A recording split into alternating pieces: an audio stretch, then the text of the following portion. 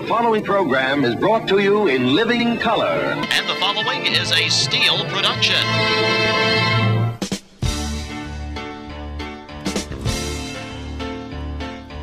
Pam Pontones is with me. She is the state epidemiologist, and we have mumps on college campuses. 3 campuses reporting cases now. The most are at Butler, I believe, but you also have it at IU Bloomington, and also 1 case so far at IUPUI. As far as where this came from, typically I know when we talk about measles outbreaks, Pam, we talk about people who were not vaccinated properly. Do we know whether or not that's the case with mumps too? Most of the cases in these 2 outbreaks, the one at Butler, the one at IU Bloomington, most of the cases, in fact, did have a history of 2 doses of vaccination. There certainly can be folks who may not be vaccinated for medical or religious reasons, but most of the individuals who we've identified as cases were fully vaccinated. How then, and I know not every vaccine is perfect, but how then would they contract the mumps if they were properly vaccinated? What's the speculation there, or what do we know? The 2 doses of measles, mumps, rubella, or MMR vaccine is effective in 88% of people who receive it. So it is still a very good vaccine, and it is the best defense that we have against the mumps. But about 12% of people who do receive both doses can still contract mumps. Do we know how this originates? I mean, how does it originate in one person? I mean, and I know this is complicated, and I know we're bound by privacy laws to an extent here. I'm just trying to find out or figure out where that one case came from, perhaps, that eventually spread to others, because we know how contagious mumps can be. And part of what we do when we do identify someone who is a case is to conduct a case investigation to try to find out how someone may have gotten ill. One of the things that we look for is international travel or contact with individuals from other countries where mumps is occurring.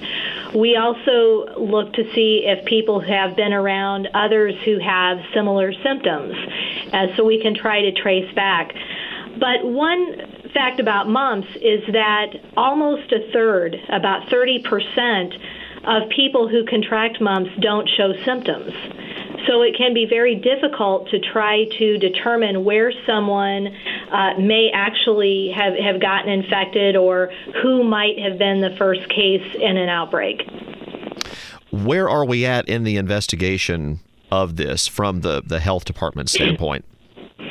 At this point, the State Department of Health is collaborating very closely with local health departments and university officials, both at Butler here in Marion County and IU Bloomington in Monroe County, to provide any resources that the local health departments or university officials might need, such as vaccine or other supplies that might be needed to vaccinate people. We have created a hotline where folks can call to get answers to questions that they may have about mumps or mumps vaccination. That number is 317-826-0011.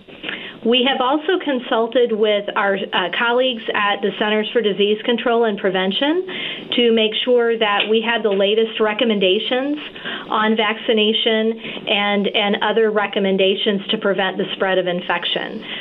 We've created are creating some documents to assist healthcare providers and university officials, local health departments, and posted that information on our website. We also have been working to issue messaging and information to healthcare providers and local health departments across the state so that they can be aware of people who may have been exposed to mumps, or if someone presents to a healthcare provider with symptoms of mumps, then they can ask the appropriate questions to try to see if we have any linkages to the two outbreaks that are occurring. So you're considering these two separate outbreaks then, the IU Bloomington, the Butler. How does the one case at IUPUI work into this, or do we know yet?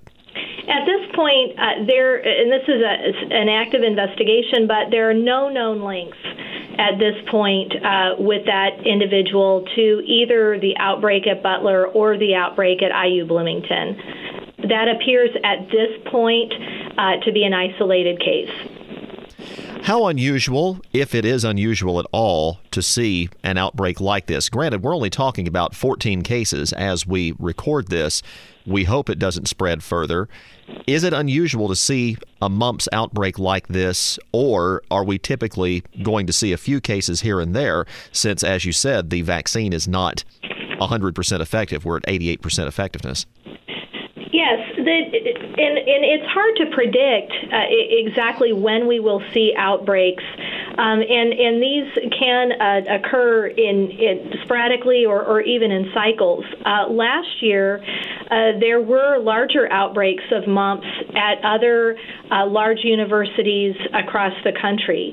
This year, we are seeing some activity at a couple of our universities here in Indiana. But what's important is to intervene early in an outbreak situation so that we can really prevent the spread of infection that could result in a very large outbreak. Mumps is highly contagious. It is spread by droplets that are released when someone coughs or sneezes. And trying to prevent that spread of infection through vaccination, washing hands frequently, not sharing eating or drinking utensils, staying home when you're sick, and seeking health care provider attention immediately if symptoms of mumps develop are all very important to preventing the spread of infection, especially early in an outbreak situation. Pam Pontones talking about the mumps. Pam is the state epidemiologist with the Indiana State Department of Health.